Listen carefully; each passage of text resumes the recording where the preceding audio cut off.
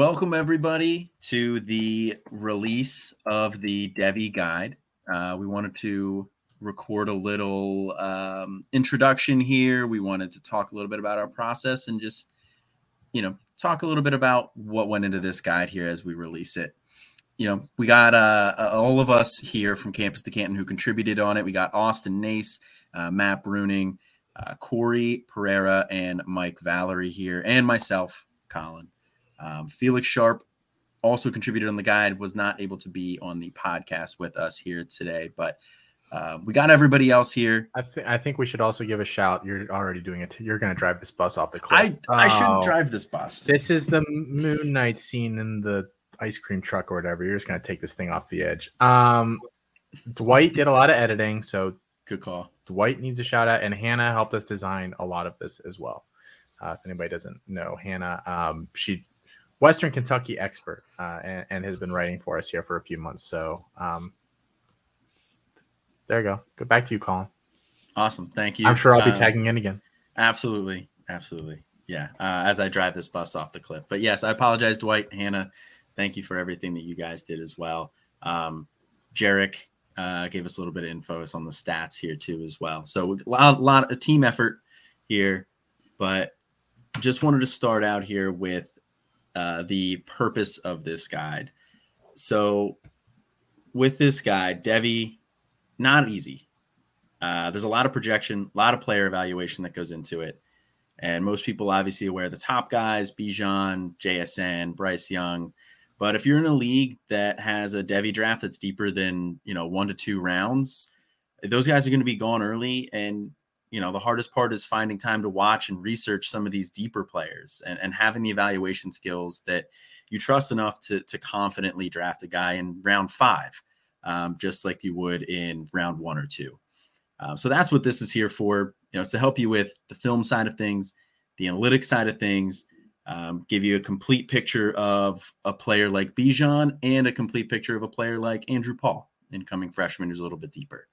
That way you can make an informed decision in your Devy draft. And again, just be confident in your pick. We picked a lot of stats for this guide. We wanted to provide a complete side of things. Most of us are more film experts than analytics, but obviously analytics plays a huge role in this. So Austin, why don't you tell us a little bit about the stats that we chose, why we chose them and what's good. So we chose a pretty wide range of stats. I'm not sure how I ended up being the stat guy here tonight because I am not a stat guy. You're the biggest stat guy here. But I know a couple of I know a little bit about some things. So I guess we can start with quarterback. We have 6 different categories for advanced stats on here. QBR and EPA are kind of the 2 big ones you'll hear people talk about. The data guys, they kind of seem to have the best correlation to future NFL success. We also added rush yard share. I don't know that we have like a specific rush yard share threshold that a quarterback should hit, but it should be positive. And I know coming out of high school, a lot of these kids need to hit 10%. So it's probably less than that in college to be successful. But, with the NFL moving toward mobile quarterbacks, you want to see something that's probably a positive number. And plenty of these guys have a negative number. So I think that should be a red flag right there for you. We also broke down EPA into pass/rush per play, just so you can get a better idea of where a player is adding value. But like I said, QBR, EPA are the 2 big ones here. And you really want to see, by year 2 for a lot of these guys, you want to see a QBR of like 75 plus. That's kind of the range that we're looking at there. And then in terms of EPA, you want to see a total, I believe, above like 175 or so for the year, I believe is kind of the cutoff by year 2. So those are the big thresholds there. Let's go over to running back. We had a couple different categories here. And there are some of the big ones that get tossed around in the running back debate. Backfield dominator rating is exactly what it sounds like. It is just how much of the backfield a running back owns in terms of production and touches. We don't necessarily, again, have a threshold here that you want to see a guy hitting, but obviously by year 2, year 3, you want to see these guys owning, 60, 70, 80% of the backfield. We have a couple guys that hit over 90 multiple years in college. And obviously that's great to see and suggests maybe a guy can be a bell cow. We did break out just regular dominator rating as well, so you can see, you know, what was he just dominating a low production backfield, or was he kind of a significant guy within an offense? You can kind of compare those two numbers. Obviously, if he has a 90% backfield dominator rating, but a 15% regular dominator, this team isn't really built for running, and he's probably not contributing a whole lot there. We also had a receiving market share, important as the Breece Hall Kenneth Walker debate has shown us this offseason. Just at average rush yards per team attempt, and then some avoided tackles as well. So you can kind of get an idea of just kind of how well-rounded a running back's game is. Then we head over to wide receiver. I think wide receiver, the community has the best idea of what's going on analytically. And so we use a lot of these same thresholds, you know, weighted dominator rating. You want to see a guy probably hitting 30% or so by year 2, or certainly close to that. Receiving market share, avoided tackles, you know, receiving yards per team pass attempts kind of blends efficiency and production as well. So all these things go together. And we have them listed for literally every single player for every year they're in college. So you'll get a feel, even if you're not that familiar and this explanation wasn't, you know, stellar enough. You'll kind of go through and see, oh, you know, this guy's 25%, this guy's 1%, you know, you'll get an idea real quick of what's kind of good, what's kind of bad as you look at all these different guys. Yeah. And then tight end, same stats as wide receivers too. In reality, tight end is just RAS and how big and fast are they, but we don't have that yet. So we kind of gave some, you know, we quantified production and efficiency up to this point. It matters a little bit, but at the end of the day, and we mentioned this if it's in the write-up, you know, this guy's been super productive, but he can't run at all and basically catches the ball and falls over. That's a bad thing. Like we try to contextualize all of this as we talk about each individual player.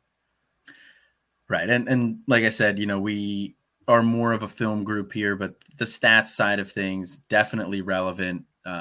Another feature we had into this guide here is something called a My Guy. And Matt, you want to tell us a little bit about My Guy? Yeah, so as Austin was just mentioning, with all these stats in these profiles, we have over 260, I believe it's 263 profiles written up to be exact. There are 6 of us that participated in this. You're obviously not going to see us agree on every single one of these guys. So the My Guy badge, which you will find in the profile, it'll be right under the tier badge as you scroll through and look at these, and we'll probably talk a little bit more about these guys on the podcast here later, is kind of a way for us to signify we believe that these guys should have been ranked higher, even though based on consensus they were lower. So I'll give you guys My Guy. Probably not a surprise to anybody who actually knows me. I My Guy'd Kyle McCord. And that was because when we ranked him, we put him in tier 5. And the way the My Guy worked was, I believe, as in he is my guy, that he should be ranked higher and that we moved them up a tier. So that bumped him up into tier 4 for us at quarterbacks. There's multiple different players throughout this guide that each of us, My Guy, just because we believe in our evaluations and what we think that player can be. And so that's how you were allowed to use it. We were limited to 2 each per person that contributed to this guide. Not everybody used both of theirs. I am almost positive everybody used at least 1.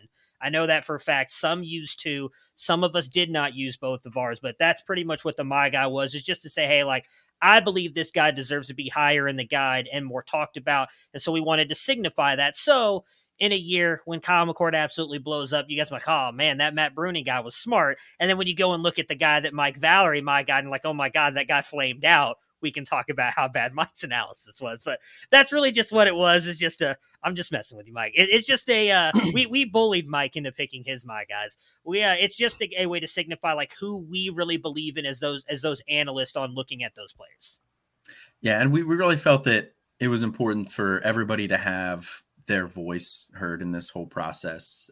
I mean, obviously, you know, we had multiple calls and everything like that, but if you really believe in a guy, pound at the table, we wanted a way to, you know, show support for that and to, you know, signify that, hey, this is a guy, this is Matt's guy, this is Mike's guy.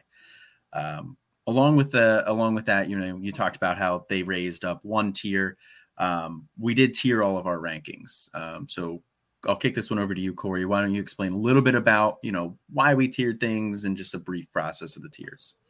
Yeah, so Matt was kind of talking about it too, and really it's hard to come to a consensus with a group of 5 or 6 people. So really a tier-based approach is kind of the best way to attack this thing. We range most of our stuff from tier 0, which is obviously your true studs that we have like full confidence in and being impact players for your dynasty roster. I think we only choose 2 players in the whole guide at that level. So it really is the gold standard for Devi. And we went all the way to tier 8, which generally means that our interest is very little in this person. But, if we felt they were worth mentioning at least, so at least if they blow up, we can put our receipt on them that they were at least in there. We voted on who belonged in each tier and what names they were going to be with. And then, within the tier, we gave a ranking to everybody within a tier, so if there was 5 guys in a tier, we would rank them out of 5. Everybody would give them a number, and we'd come to a consensus, But generally, most of these guys in each tier are kind of interchangeable, at least we feel like. And as Matt mentioned, we also voted on the My Guy. So that's a guy that we're going to bump up in a tier. Slap the My Guy badge on there. But overall, it felt like the best process to come to a general consensus with all of us and really get our personal preferences across and come to a solid consensus. Yeah, I mean, I think that's really the best way to do it too, because there's so many wide-ranging opinions on players that you got to pull the consensus and just put them into tiers, and then within that, like you said, rank within those by just on average. But this was a great process. I had a lot of fun doing this with you guys. Hopping on calls on Thursday nights, arguing why certain players should be a little bit higher than others, why Mike's guy sucks. So I just kind of want to open the floor here for this, just anybody to talk about, what they really enjoyed with our process here. If they want to expand on how we rank things, how we decided tiers, the way we structured write-ups, just want to open this up to anybody at this point. I enjoyed it all immensely. Go ahead.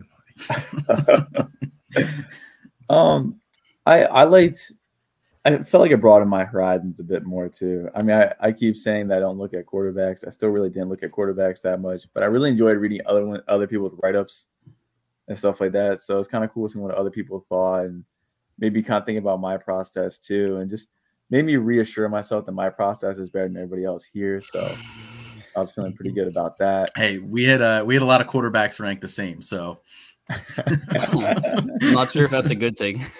Yeah, we'll find out. But yeah, I really enjoyed the whole process. I also really enjoyed the templates here that you guys made me, because it made it a lot more simple. Because at first, when it's like we're gonna write 270 profiles or whatever, that's like a really daunting task. And then once I open up the template, I'm like, this is pretty easy, actually. Never mind, this will be doable. Yeah, I think Austin, you were the one who kind of created the rough structure of that template, or was that Matt? So I mean, like Matt with Hannah kind of created how the pages were going to look on the actual guide here. We've released a couple of them on Twitter. If you haven't seen those, or in the Discord, if you're in there, so go ahead and check those out.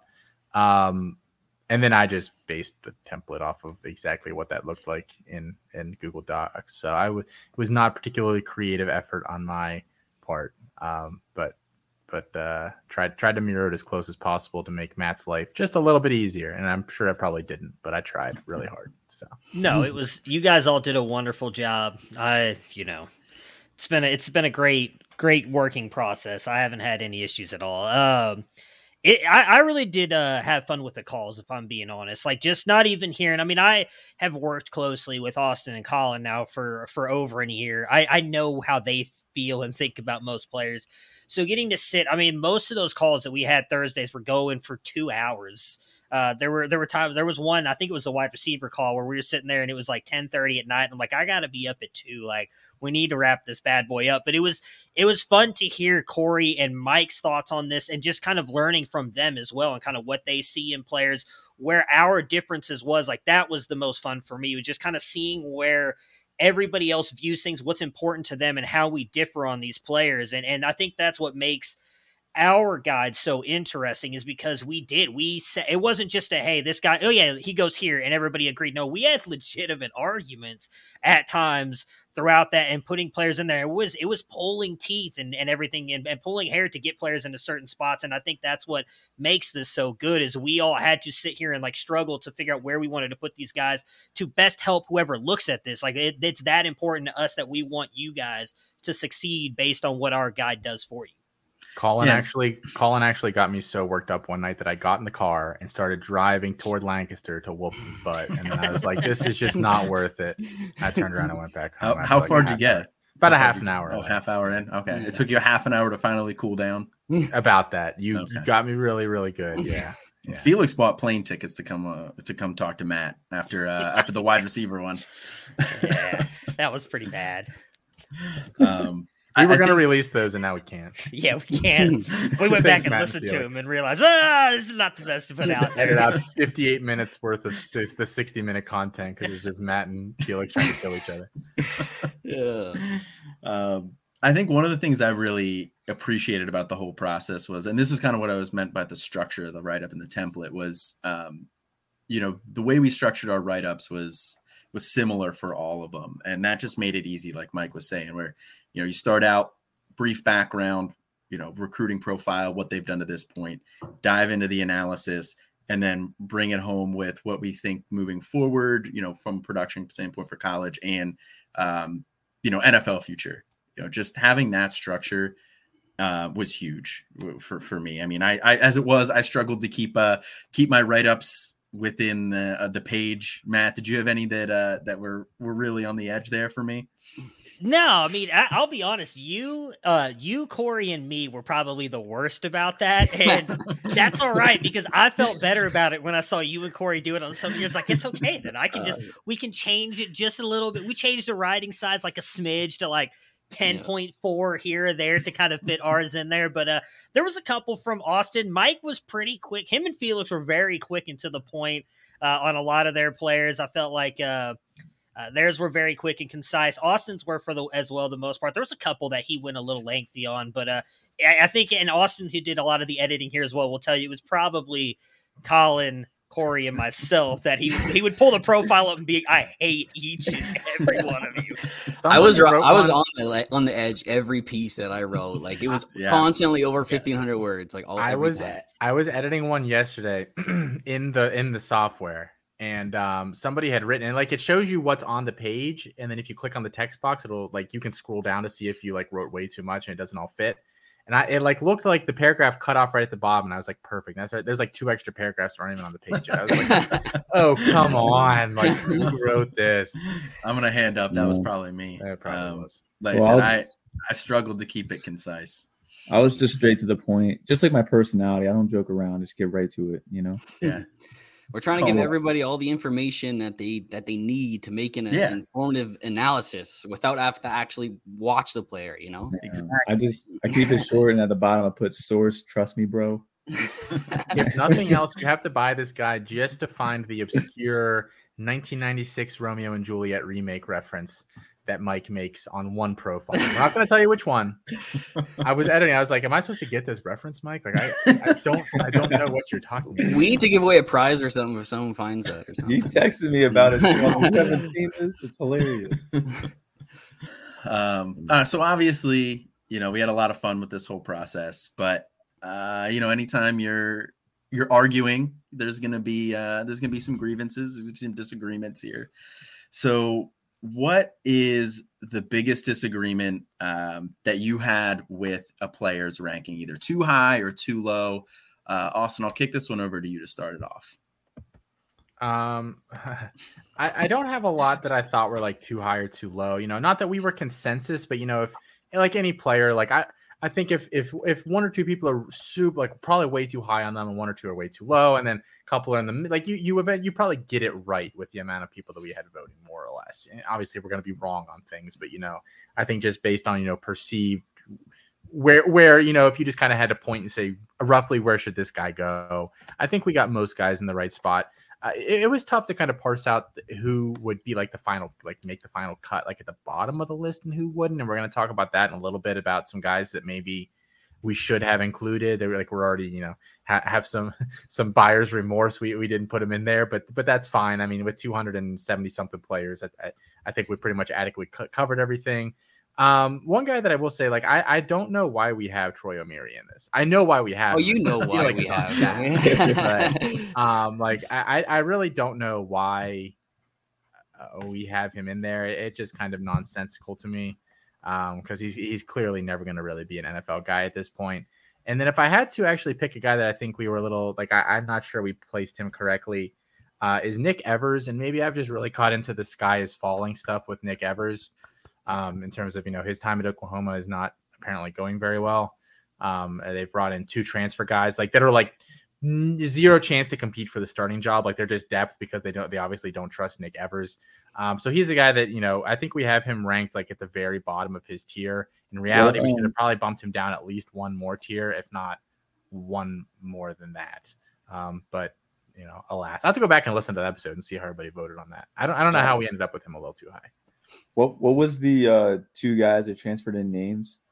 One's former Pitt guy. I think it was Deville or however, and then the other one is General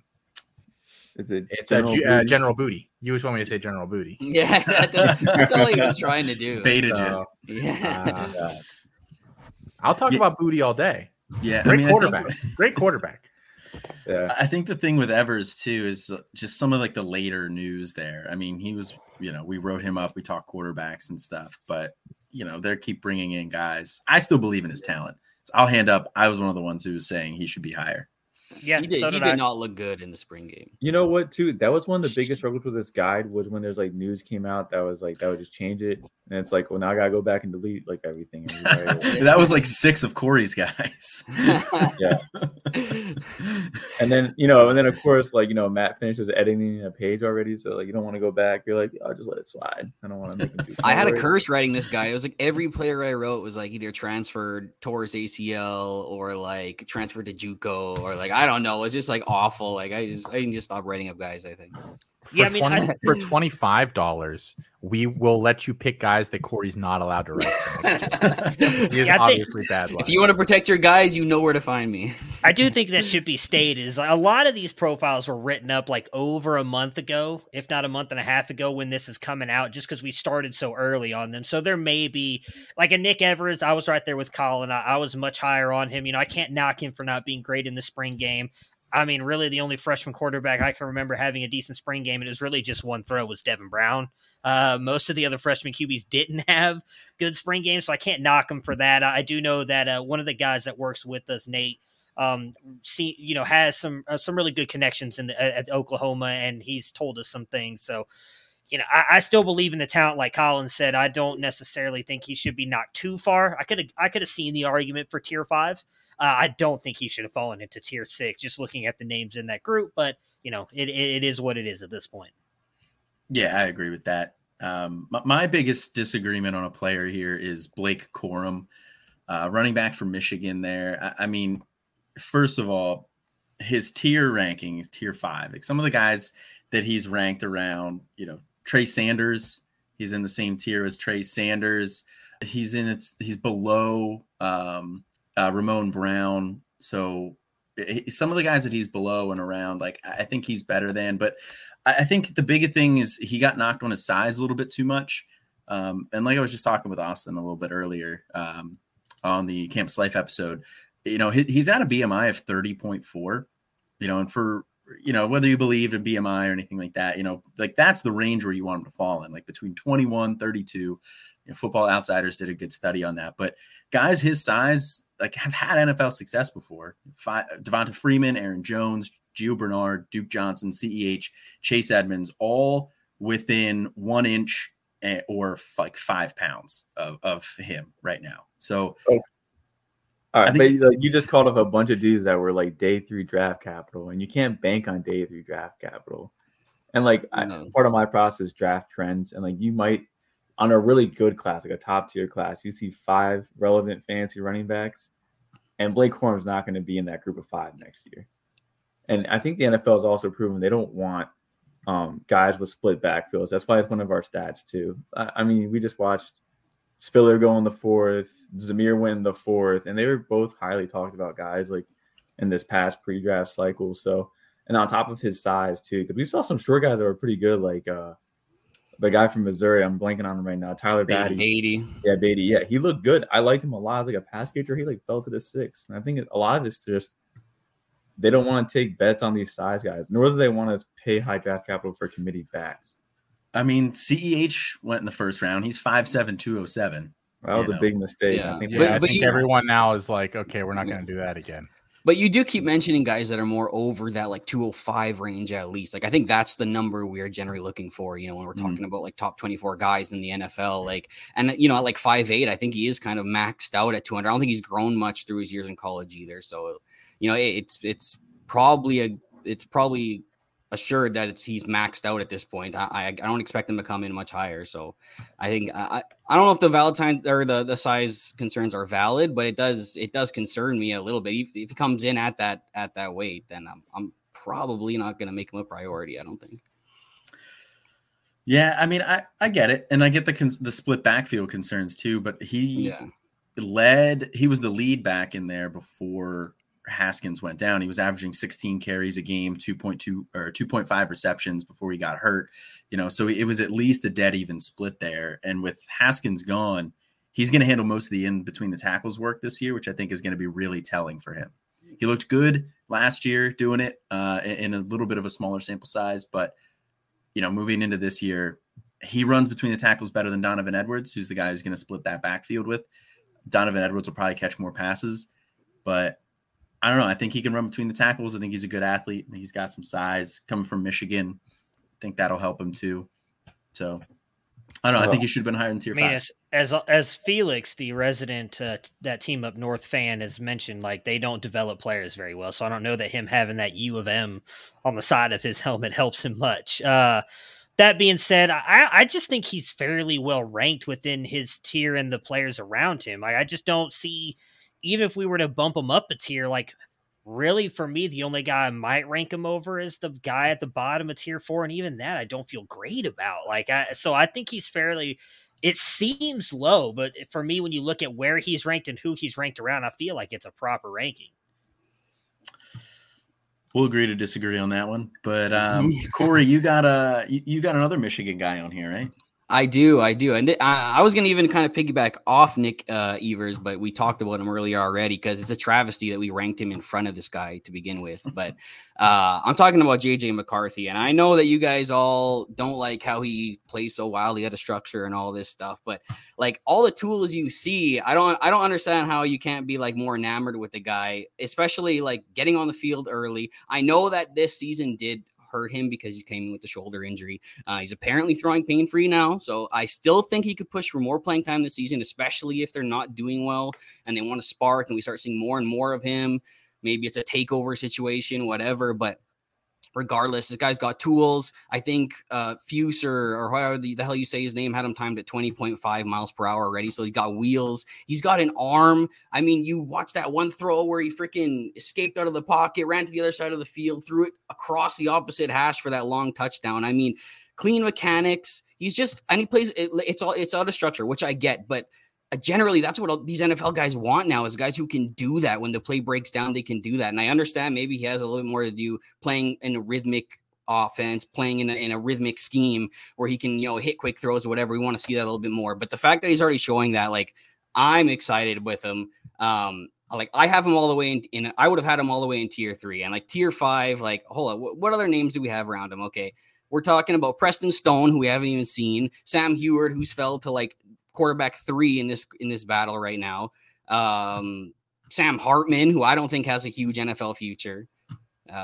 Will Levi, who I don't really like either, or Levis, whatever. But still, I mean, and guys we have ahead of him, Nick Evers we have in front of him, Drake May we haven't even seen play we have in front of him. Like Kyle McCord, he's not even going to start for OSU. He's going to go play somewhere else. So he's in front of him. Like Malik Cunningham is not the greatest passer, and we have him in front of him. Like I just think there's more upside with this guy. But I'm done. I've said my piece. Why don't you guys tell me why he's too low or too high for me? So he has upside. I don't think any of us argued that.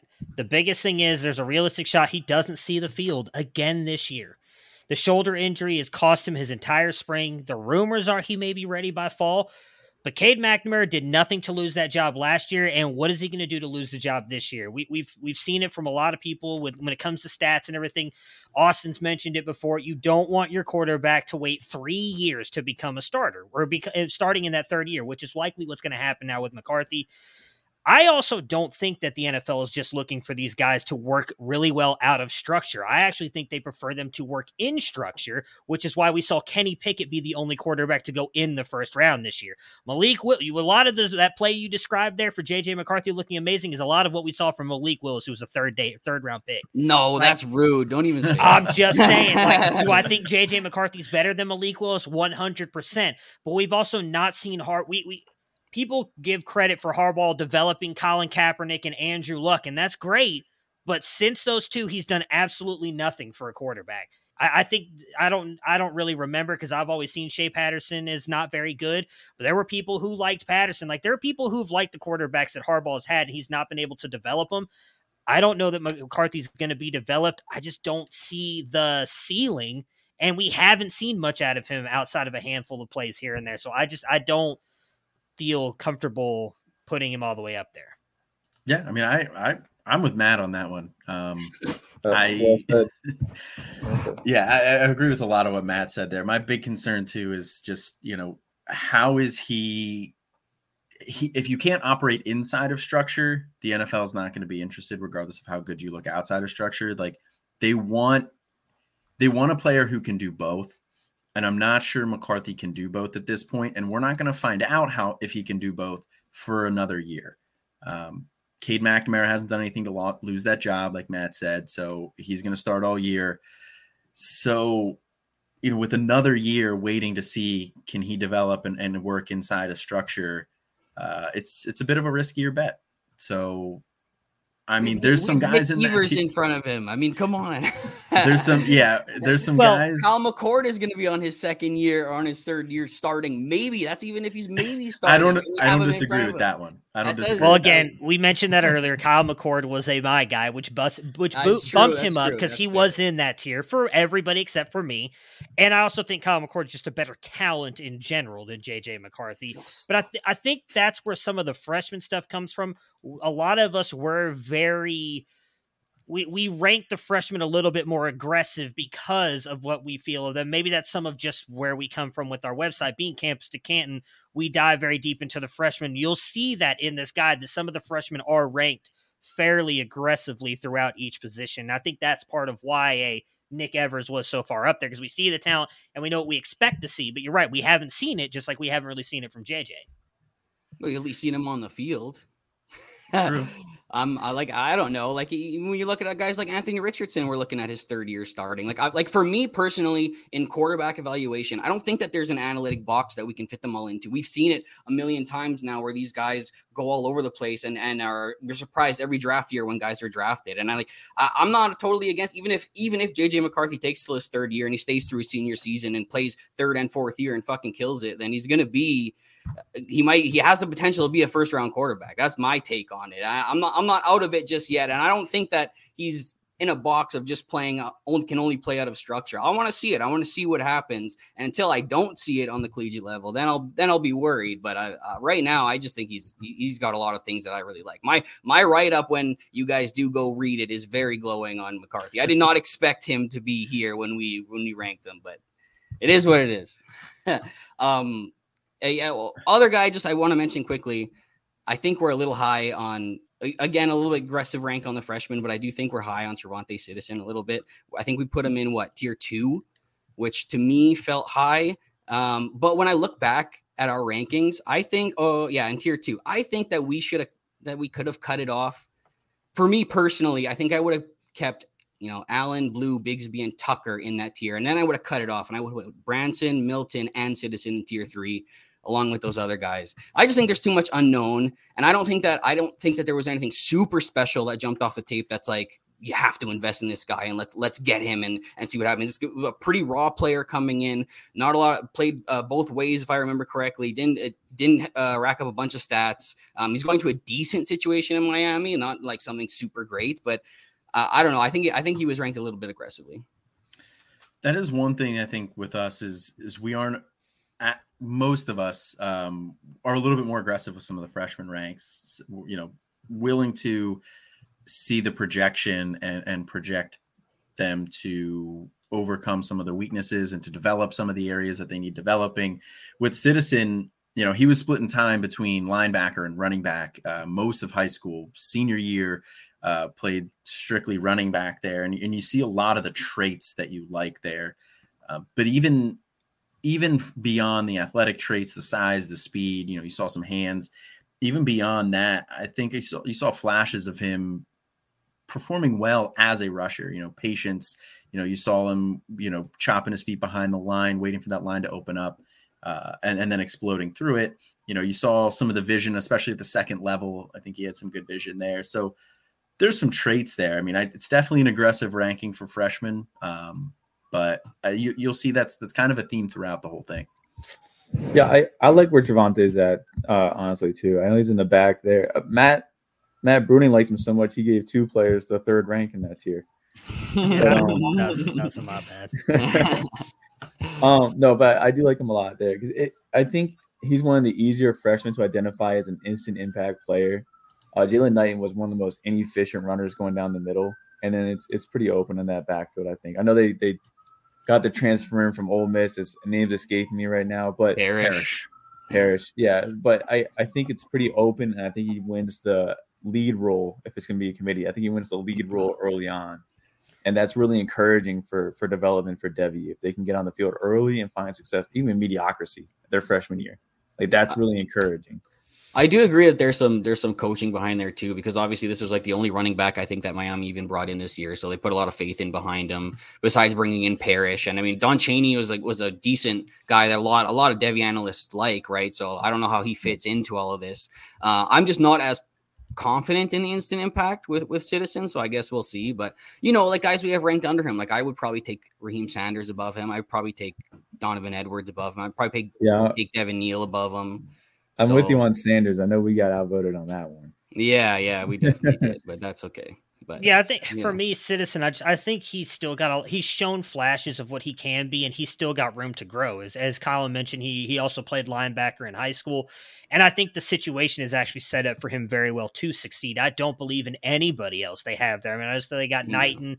You mentioned Chaney, Parrish. Like I think Citizen steps on the field already as the best running back in that room. If he gets any run behind Gaddis, who we know wants to throw the ball, but has also worked in some very run-heavy offenses, and so is Mario Cristobal. And so if they plan on working the run in a ton and Citizen gets on the field, like Mike mentioned, and he's even just mediocre this year, and then pops off for 2 straight years, that's going to matter more than, no offense to a Raheem Sanders, who may have a couple good years at Arkansas, but I do think that matters a little bit more because Citizen, I think, is just a little bit more talented as well, if I'm just being honest. So I have no issue with ranking him in tier 2. I wouldn't have hated him being the top of tier 3. I still think you mentioned knocking off like Branson and Kent. I still think both those guys deserve to be in tier 2 based on what they can be as well. I wouldn't have hated putting Citizen in 3, but because he got ranked in there too, I mean, he ended up as the last guy in tier 2, right? So that for us, technically, he was kind of on the verge of 2-3 for us when we ranked him. I just think he's got a ton of upside right now, and I'm willing to bet on that. Yeah, I'm gonna temporarily roll into my guy actually. I'm skipping over Matt here, but Kendall Milton to me is too high, and he's in the same tier. I'm not into like running backs. I don't do anything for 2 years, and all of a sudden I'm supposed to expect him to do something. It's a really ambiguous backfield. I know he has the Georgia tag, and as I stated earlier, we just watched Zamir White that everyone loved. Well, not everyone, quite a bit of people loved, and then he fell to the 4th round because it's a committee role. They just don't care. So I think Citizen's fine, but I want Milton to fall down because I don't think he belongs in this tier. Because if Milton doesn't get the lead role at Georgia, he goes from being a potential day 2 pick to like middle of the 3rd, and no one really cares for as far as fantasy production at that point. Yeah, I mean, I think I get where you're coming from. Where we just saw this with Zamir White, but Zamir White also had a pretty extensive history with his injuries with his knees. So, maybe that's what knocked him down a little bit. We just saw James Cook go early, day 2. I'm not saying Kendall Milton and James Cook they're not comparable players, but I think Kendall Milton is in between a James Cook and when you're looking at draft capital, I think he's gonna be between like where James Cook is and where Zamir White is. He doesn't have the injury concerns as White. He doesn't catch passes as well as Cook. Probably not going to end up testing as well either. He's a solid athlete. He's not a great athlete. but that Georgia bump, I think it's going to matter a little bit. And then Kenny McIntosh has some question marks right now. So it's sounding like it's going to be Kendall Milton's backfield because they have him, they have McIntosh, they have DeJuan Edwards, but then they have 2 freshmen. So out of that group, I feel like Kendall Milton's probably going to be the guy to lead that back, which I think is going to matter. Yeah, I think he's going to get the opportunity this year. And like you said, with those 2 freshmen coming in, they're both not coming until the summer either. So they haven't had a chance to really get integrated into anything. A guy that we talk to frequently is part of the campus canteen, Jared, who's very in depth with a lot of Georgia guys. And he's saying that all his Georgia guys are telling him to expect Kendall Milton to get like 200 touches this year, if not more. And I mean, I'm not even really worried about a committee role. I mean, even if we look back to when like freaking Elijah Holyfield was getting run with Swift, and did we knock Swift all that much and expect Holyfield to be awesome or something? Like, you know, even back in the day with Chubb and Michelle, it's maybe they go back to a 2-back system, but either way, I'm not too worried about it.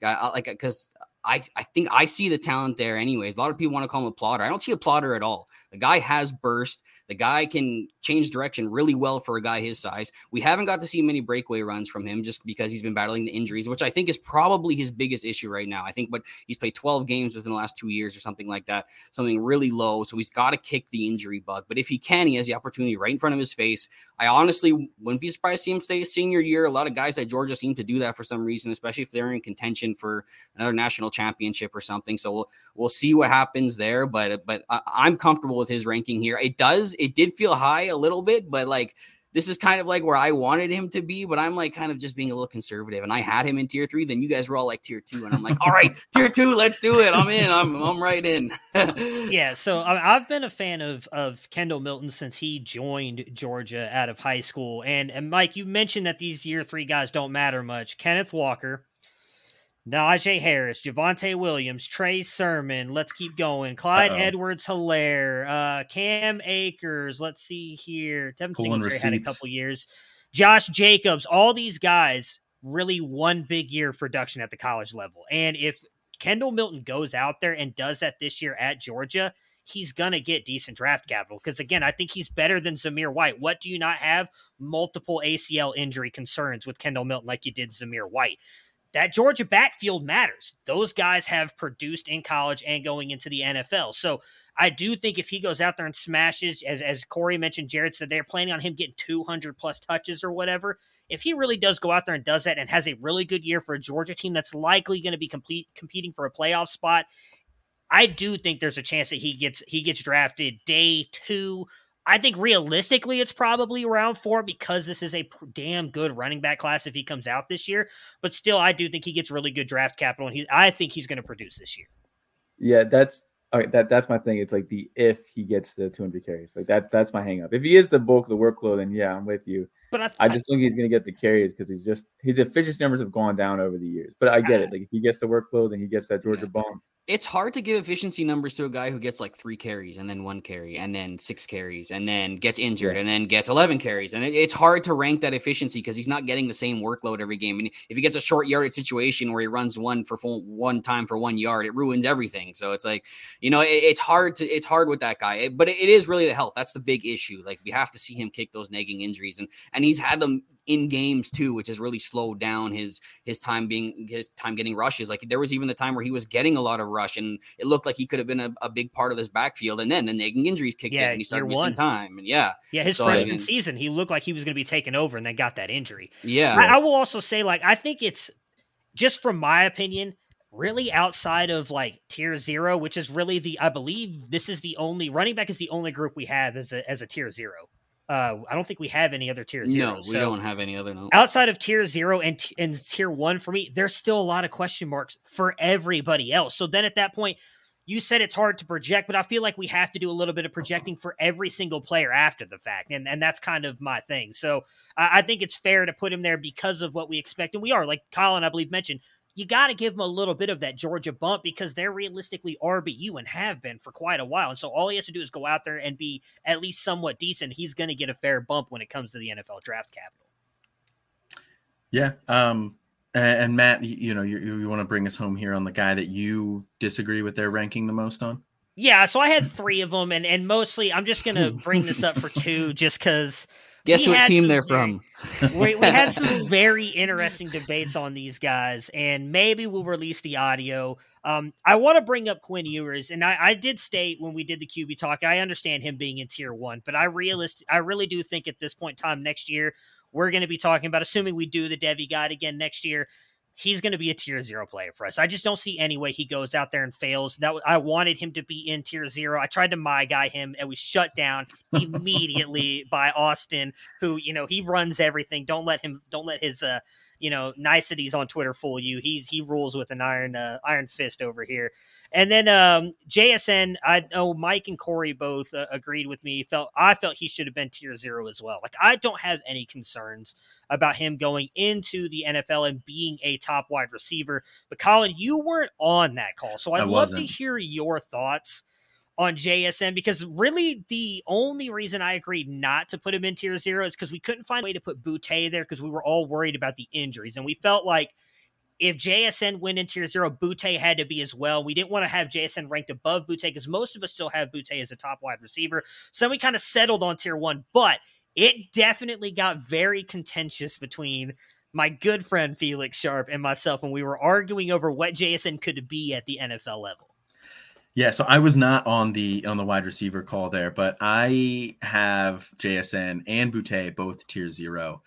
Like I was just talking about on Campus Life with Boutte, Austin and I were talking about it. If Boutte doesn't play this year, I'm not all that worried about it. I mean, realistically, so they say it's an ankle injury, and that can cover a wide array of different things. And he had to have another cleanup surgery. He's in a boot still. My guess, and this is, an unprofessional guess. I went to school for physical therapy. I have some grad school experience there, so it's not completely uneducated, but it's largely uneducated. My guess is it's a Liz Frank, just based on what they're talking about and having to have that cleanup surgery. That's probably worst case scenario for him. He's probably not looking at playing early this year, especially if he had to have the cleanup. There's been numerous wide receivers who have had that issue. Julian Edelman had that issue. Julio Jones had that. You see it in some running backs too. But even if it's a Liz Frank injury and he sits out most of this year, it's not anything that's like a long-term issue. How many career-ending ankle issues do you actually end up seeing? They're very, very rare. So I don't think this is going to be a long-term career-ending type of an injury. So, if he doesn't play in college, okay, that sucks for C2C, but for Devy purposes, we don't really care that much. I have seen enough from Kayshon Boutte with the injury to keep him in tier 0. I also would keep JSN in tier 0. I understand that, you don't want to put one in without the other because Kayshon Boutte is probably ultimately the more talented receiver. But I don't have that issue. I put them both in there. I like JSN a lot. I think he can be a wide receiver 1 at the next level as well. So I think they're both slam dunks. You weren't here. Had you been here, they both would have been tier 0 because I'm almost positive Mike, Corey, and myself voted for that, but it got into, like I said, it was more of a, and I don't want to speak for Felix because he's not here, but he just had some questions about what JSN could be at the NFL level that I at least did not share. And so that's kind of where the argument came into. Should he be a tier 0 player? And also I think some of us view tier 0 differently. I brought up kind of my thought process on what tier 0 is for me. I know Austin's is a little bit different. He's also notoriously a tougher grader on prospects than I am. So I feel like a lot of that played into it. We ended up putting him in tier 1, which I'm fine with. The other one that I did bring up on the wide receiver call, and I've been on this for a while, and I know Felix has as well. I actually just saw him put out a tweet about it. That's why I put him on here, was Marvin Harrison Jr.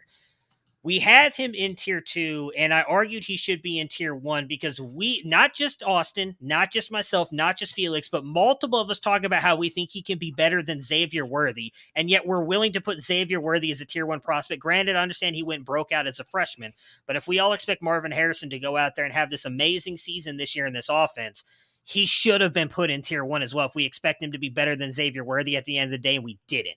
And so that part I just kind of felt like was a little bit, just kind of us not really sticking to our guns a little bit and talking about what we thought Marvin Harrison could be, and I thought he should have been there. I get that. I guess with the whole Worthy thing, we've seen it, and I do think that Ohio State brings in a lot of guys and they have a lot of mouths to feed. So as much as we love Harrison, like Buka is really good. Fucking JSN is really good. Will Harrison have the big breakout? I know they had the 3 good guys last year, but they haven't always had 3 super productive receivers. So it's like, I feel like we're putting a lot of faith there.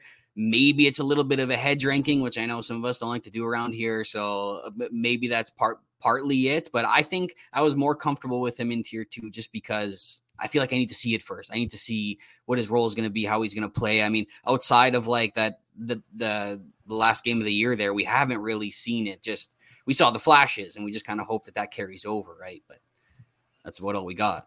Can I make one argument before, because I know Mike wants to jump into something real quick. One argument on that, and we don't have to have anything else. I just want to say we boosted JSN up on 1 catch his freshman year in the back of the end zone and said he's the next best thing, and that's all we saw out of him as well. He had a total of, as I looked when Mike did his year 1-0 stuff for the guide, which definitely check out because it's very interesting. JSN had 49 receiving yards as a freshman, and we crowned him the next best thing at Ohio State. Marvin Harrison went out and did 300 yards in 1 game. And we're afraid to say he's going to be the next thing. That's my biggest issue with that. I think he's going to be a guy who's easily in tier 1 next year. Yeah, I could definitely see that. I think maybe had we put JSN and Boutte up into tier 0, we could have seen Harrison jump up into tier 1, but that would have made that tier a little bit crowded. I think that is a good point. Like the fact that we bumped those 2 down, it was hard to pick who is worthy to be with them. You know, like it's hard to put Harrison, who hasn't done much, with names like JSN and Boutte right now. But yeah, if we had split that, then I could have maybe seen them sneaking in there. I agree with that. Yeah, I think JSN was a big like leap of faith off a cliff. But what is not a leap of faith off a cliff, but more like a single step, is Kanata Mumfield. And you guys wanted to put him in tier 5. And I had this guy up to tier 4. There's a mix of half bums and half guys that you feel okay about in tier 5. Tier 4, like it's all the downtrending day 2 guys. Like Raheem Jarrett, like didn't step up last year. Marvin Mims, I get made fun of about all the time that I have Marvin Mims up there, and you guys put him in front of Kanata Mumfield. And then let me see what else. Hold on. There's more guys on this list here. Jaden Reed, he's a late declare. Get his ass out of there. Adonam Mitchell hasn't done anything yet. And he has. And then you got other freshmen here. But Kanata Mumfield, who I get was a G5 player, and we don't know how he's going to translate. He looked good against Ohio. Ohio has a good defense. I mean, and Were they a good defense? Ohio State was not a good defense. Yeah. On a Power 5 level, like they were decent. Like, on a Power 5 level, they were still like bottom 50. They're pass defense. They have raw talent. They have raw talent, and Mumfield's coming here on his first season, not a freshman, but on his first season, he comes in and looks good. And then he goes to a situation where he was behind Addison, who's now gone. He gets a middle of the road quarterback. Sorry for you Keaton Slovis fans. He's a middle of the road quarterback. I think that's generous. Okay, well, I think I still have a little better than that. And he's like the wide receiver 1 there. And even in the spring game, he was looking good against those DBs. Now I know they're not high level DBs, but he's playing in the ACC, so he's not going to be playing against high level DBs ever. He should have a really good stat line. He should look great again. He's already shown he can manipulate defenders at a Power 5 level, and I don't understand why he's going down here with the dudes we're not ready to give up on yet, and the Jalen McMillans. So for me, it was fairly simple. Yeah, let's not hit the sore spot. Straight bullet on that one. For me, it was fairly simple, and it's Konate, not Konata, as Felix loves to remind us every time we say it. I was one of the first people who brought up Konate Mumfield and said you need to pick him up because of what he was doing at Akron. I honestly think we ranked him fairly well here. Now, could he have been higher in tier 4? Probably. Maybe back end of tier 3 if you want to put him over some of the freshmen we haven't seen do it. Here's my thing. Okay, I got to cut you off. He sat out. You guys voted in 5. Hang on. You got your moment. Let us finish. You got your moment. Here's my thing with Konate. He sat out an entire year from football. That's a lot. That thing a lot of people don't realize. When everybody's, he's a 2024 client. No, he can actually come out in 2023. He did not play football for an entire year. Last year was his first year at Akron. You could argue, hey, that's great that he played that well. You're right. But I don't see him coming out in 2023. So then what does everybody talk about? Early declare matters. Probably not going to happen. He's going into his 4th year now at Pitt, which granted, Keaton Slovis, we've seen, can force feed the ball. We saw what that was able to do for Drake London. Maybe he does that for Mumfield here at Pitt. I don't know that they will, because they completely changed offenses and they brought in a guy who's going to run the ball a ton as well. I just don't think that everything's setting up for Mumfield to go out and smash and have this Drake London-esque type season that's going to boost him up into decent draft capital in 23. Was tier 5 too low? Maybe. Maybe you're right on that. Maybe we should have had him in 4 to begin with, where you ended up my-guying him into. I love the player. I just have a lot of questions about him and what his future looks like. Had he transferred to LSU, who really wanted him, I'd been much higher on him. But having gone to Pitt, I have questions about that decision to begin with and what that means now for his future. I don't know that I see him ever getting this high-end draft capital. Yeah, I agree with you there that Pitt is probably not the best place that he could have gone. I mean, it is a step up from Akron, and Pitt, they've put some wide receivers in the NFL. They've had some success there, but this is a completely different offense this year. Their offensive coordinator is at Nebraska. They bring in Frank Signetti. He's going to run the ball a lot. They bring back all 5 of their starting linemen from last year. So this is setting up that they're going to run the ball. Keaton Slovis, I think saying he's a decent quarterback, or however you phrase that, was generous. Not a fan of Slovis. I don't think Konata Mumfield gets the stats this year that we're hoping for. And, I think that's going to hinder him. And then, like Matt said, is he going to come out that year? Probably not. So he's probably going to 2024. Then he's a late declare, which you seem to hate on for Jaden Reed. But should he have been tier 4? I think, we made this decision before we had that call before the Addison news broke, correct? Yeah. So wide receiver was, I believe, the second call we did, first or second. No, it wasn't first. It was second.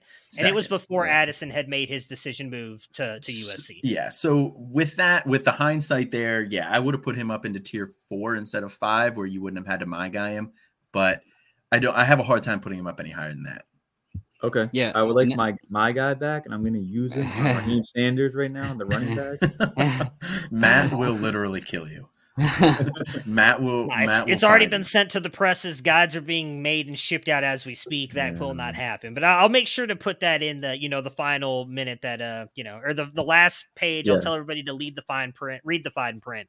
Mike wanted to Raheem Sanders back into tier 3 where he belongs. Hey, I have in the chat that I was going to my guy Raheem Sanders, but it was too late. So that's my guy. Get out of here, man.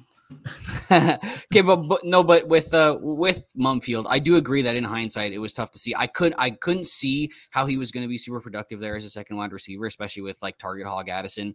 So like I did think that went into the ranking a little bit, and maybe he would have just fell into the depths, and depending on how they would have changed the year after that. But I do think 4 is actually pretty good for him. Like the NFL is going to love Raheem Jarrett. We got Brooks, who looked good at Alabama last year.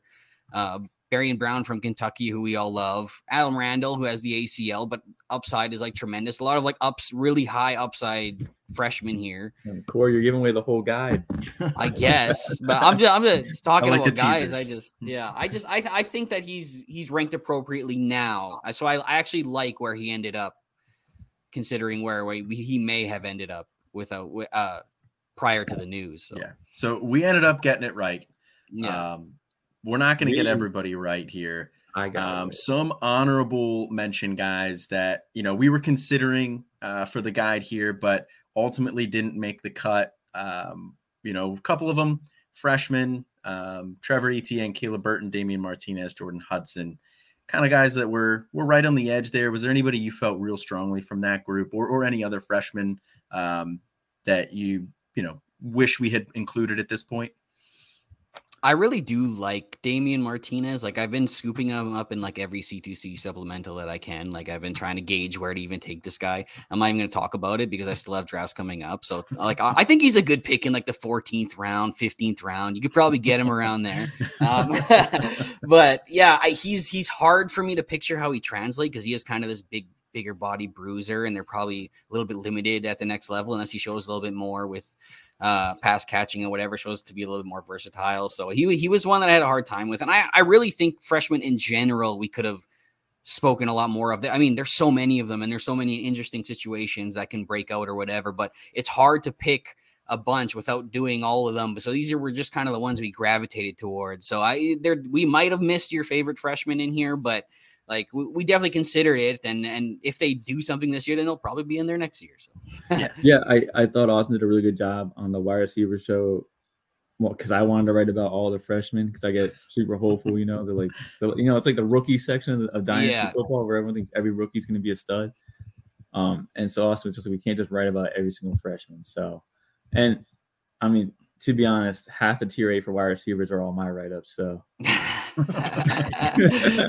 yeah, I mean, if we're talking just freshmen in general, because I do think we nailed a lot of like the players who've been in college for a couple years, and they are in this guide.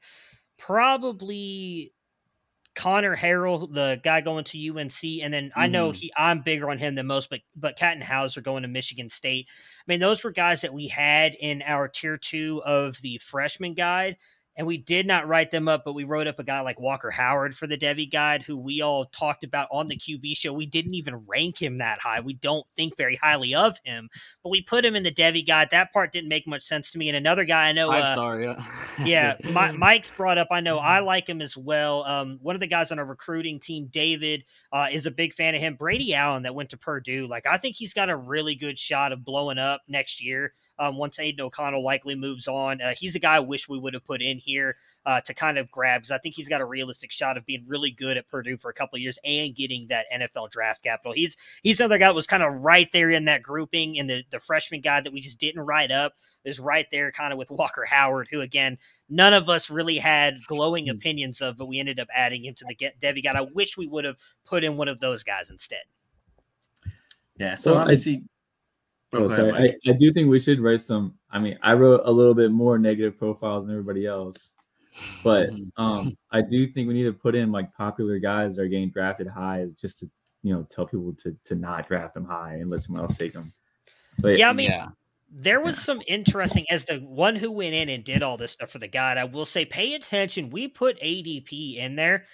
It's very interesting going into the guide and looking at players we value high, especially at the quarterback positions that are not being drafted at all in our Devy ADP compared to guys who are a really big part of the tight end section. You will see there's about 6 tight ends being drafted. Now, generally, our Devy ADP, we only do 10 to 12 rounds.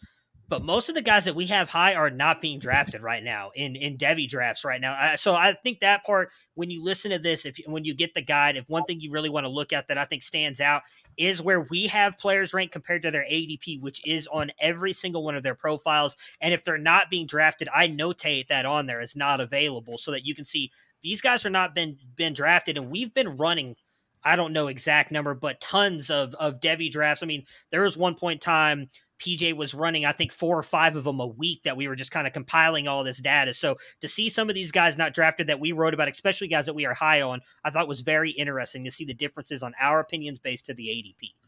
And now I had a question for you, Matt. The ADP is that Devy draft or is that C2C? That is Devy draft. The Devy ones that PJ ran for us was only I pulled from. I did not look at the C2C ADP. Yeah. Awesome. Yeah. Yeah. I mean, I think one guy too that, people might be looking for in the guide, Julian Fleming. Not a guy that we wrote up, not a guy that we believe in anymore. But there are still some people out there who believe in that. So, if you are looking through the guide and there's a player in there like a Fleming or somebody like that you're not seeing, it means, we just don't believe in them anymore at this point. We're ready to pack it in. You feel free to reach out to me and maybe anybody else on here if they want to open it up, but I'm willing to have that discussion, Yeah, feel free to reach out to Colin. If you want to know about Julian Fleming, I would point you to the Jaden Ballard profile because I ever so eloquently slid Julian Fleming into there and why he doesn't matter in Jaden Ballard's profile.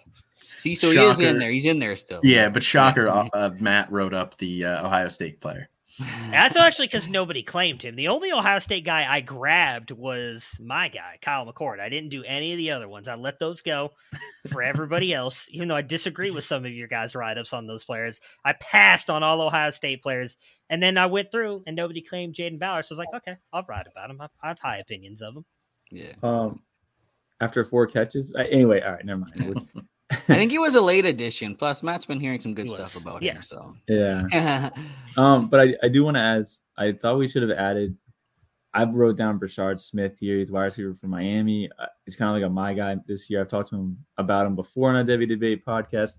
But on the side, I said any other Miami wide receiver because we did write about Tyler Van Dyke. Of course, he's at the very top of our tier 3, which I think is a fine place. But I had him in tier 2. But whatever, like it's right there. And so to write about a quarterback that we think so highly of, but not any of his pass catching weapons, it's kind of like, well, if some of us think he's going to put up numbers, where are these numbers going to go? So I do think that we should have written about one of the Miami wide receivers. Yeah, I definitely get that. Brashard Smith, Keyshawn Smith are 2 guys who have had a little bit of buzz. Xavier Restrepo too, but hearing all of the news out of spring is Miami was not happy with their wide receiver core. They were battling some drops. So, I think maybe we should, maybe we need to see it for another year. And if we do, if Tyler Van Dyke puts up the numbers we think, Brashard Smith may be making an appearance next year. And in fairness, we did write up a wide receiver. We wrote up Keyshawn Smith. So we did write up Keyshawn. Okay. Keyshawn made the guide. Yeah. I think I wrote about it. Did not. Yeah. Yeah. See, you even wrote it. But one guy who was very, very on the edge for me, and I might have pushed harder. But I kind of regret it now a little bit. But I mean, Tinsley's been getting some good buzz at a PSU as well. So, but my guy would have been Keandre Lambert-Smith, who's somebody that I loved as a recruit, and he's shown little flashes here and there, big plays. He's got like one of the lowest shuttle times in recruit history. Like he just seems like he has a special talent that maybe he hasn't been able to show on the field yet. And I still have hope that maybe he could be the guy instead of Tinsley, or maybe I don't even know how Parker Washington, if he stays in the slot or whatever, and Keandre becomes the new Dotson. We never know, but that was one guy that maybe I could have pushed a little harder for, I think. Yeah, so I wrote up Tinsley. He wasn't on the list, but I felt that he deserved it. KLS was another guy that I feel like, I was on the borderline with him too. I have a hard time writing up 3 Penn State wide receivers. I don't think they'll all 3 be relevant. But it's kind of a coin flip between KLS and Tinsley. I mean Tinsley, but he's got a lot of potential. And the guys at Penn State have been getting a lot of attention from the NFL too, right? So I mean, it's more likely than not that one of these guys are going to be on the NFL radar by the time their draft year comes. So I mean, even guys like KJ Hamler, Deshaun Hamilton, there's like exactly, one guy and he's in that mold too. He's really in that mold where the quick-footed guy. So yeah. So we're not going to get everything right here, but we think we got most of it here. But what was one thing that you guys might change for next year here? Mike, I'll kick this one over to you. Okay. I wrote 2 down here, but we already talked about one earlier. It was when we start and end writing these profiles, because the landscape changes, and if we're like writing stuff while stuff is changing in the middle of it, like that just kind of sucks. But I don't really have a solution to that problem either. I don't know what to start. I think the hardest part about that is because we want to like we when we first discussed this, because I'll just be 100% transparent with everybody. We kind of decided to do this back in like February. This wasn't something that was like, we've known for an entire year we were going to do this. And then we all kind of got together as a team and said, we think June 1st should be the day that we release this. So with that being said, we kind of had to limit ourselves, because even now, as you guys hear this, like Austin and myself and you guys we're just putting the finishing touches on this past weekend. And we want to make sure everything looks good before we put it out. So there is a fine amount of time you can put, like, we don't want to say, okay, we're going to release it, as soon as the college football season kicks off. There's a lot of people already going into their Devy drafts, and we're just now releasing the guide. So it's kind of hard to figure out when's a good time to start and end writing it. Yeah. The way we structured it too, with the top being like, the background, the analysis being like the second paragraph. Really, the only thing we're having to change is that third paragraph, which is kind of like our prediction for him or his situation on how we think it's going to go for him. So I don't think it's that big of a deal. If anything, I would say we should even start earlier, because like we really killed it down the stretch, and I'm like super proud of this team. But I was getting worried coming down the stretch, like with how much we still had to do. But Matt too, I'm sure. Yeah, you guys really have no idea. I was messaging Austin so much. I'm like, dude, we've got like 15 profiles left. I'm creating stuff over here. I'm pulling my hair out, but it all came together beautifully at the end. Matt just sounded like Bill Burr there for a little bit. I was stressed to the max. Yeah. Matt's really been slaving away on all this stuff. If you guys want to donate to the Matt Fund to release him from his ball and chain, we're taking donations at Campus of Canton. We want him to live freely. We're done with the guides now. Hopefully, I want everybody to say that it looks pretty so that Austin just gives me some kind of praise, because he has not let me. I haven't even seen my wife and kids in 2 months. So I would just like a simple hi or text message. He's taken everything from me. This light that you guys, well, you won't see this, but if you could see me, there's one light in my entire house. Like, it's just, I've been shackled away. I don't even know where I am. I just want the bag man to come and let me out so I can go back to my life. Yeah. The other thing I wanted us to that I would change is how we label tiers. Because we just started talking about tiers, but we weren't. I don't know if we're all on the same page with tiers. Like for me, if it's tier 0, that's like a generational player. That's a instant impact. That's your Justin Jefferson, Jamar Chase, and then like tier 1 for me is like first round draft capital, like potential first round draft capital, potential impact player like year 1, like as a rookie. So anyway, something like that where we could have been all on the same page on tiers. Because I'm really curious what everyone's tiers were if they had to like label them. So I think you can label the beginning, like you were talking about, like guys who are that surefire hit, or guys that we think have NFL potential but may not be top 24 or whatever. And then like as you go down, but then as you get down to like 5 and 6 and 7, it becomes a mix of guys who are like guys we're kind of waiting on, and guys who have really high upside, and guys who have whatever. Yeah. So it's hard to like separate that once it gets lower. But I agree at the top that maybe there could be labels there to help differentiate that. And I don't really think we need labels as it gets deeper though, because it's more of just guys we like or have some kind of attachment to or whatever at that point. So yeah, Corey's a no labels kind of guy, just real casual. Casual, free spirit. I'm a free spirit. I'm Canadian, man. No, I agree with you. Like it's hard for me to tier or to like really like put a description on a tier for like 6, 7, 8. Like I'm with you, Mike. Tier 0, that's like a generational instant impact guy. I wouldn't even have had Justin Jefferson in there. But right, like that type of an impact. Tier 1, first round draft capital. Tier 2, guys who could sneak into the back end, but like early day 2. Tier 3, you're looking at like mid day 2. So like that's kind of how I break it down early, but once you get into like day 3, it's like, well, who cares if they go early day 3, mid day 3, late day 3? So that's kind of where like I'll pivot a little bit and I'll start looking at like upside traits, schools that they're going to and things like that. But it's hard to like define the later tiers. Yeah. So I get what Corey's saying. But all right, this is an airing of grievances. Before we close out, is there anything any of you guys want to call somebody out for?